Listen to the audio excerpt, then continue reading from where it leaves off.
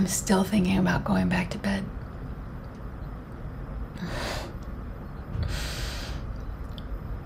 I was prevented from lying down in bed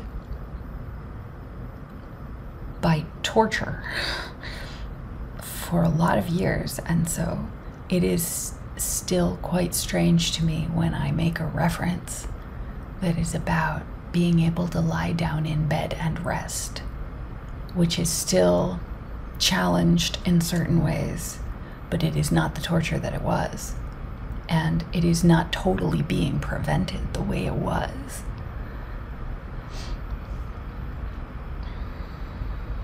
For a long time, it was this desk. This is the same desk.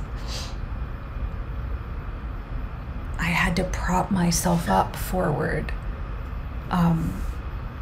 because the violence in my gut, in my abdomen, in my solar plexus, in a lot of other parts of my body was too extreme. And so the only way that I could get a few little small threads of sleep, I mean, almost nothing, would be to, here, it would be like this, although you can't see, but I'm leaning on the edge of the desktop, and I'm opening up my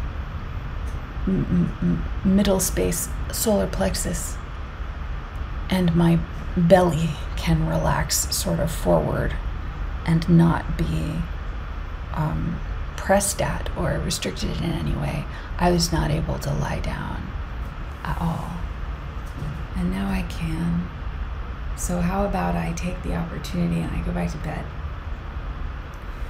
because I don't feel that 5 hours of sleep in me is sufficient, considering the way my days have been and seem to continue to be being.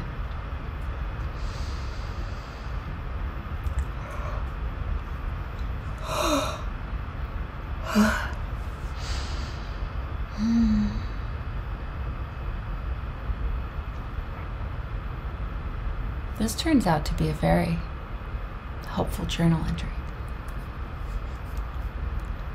I am headed for more sleep.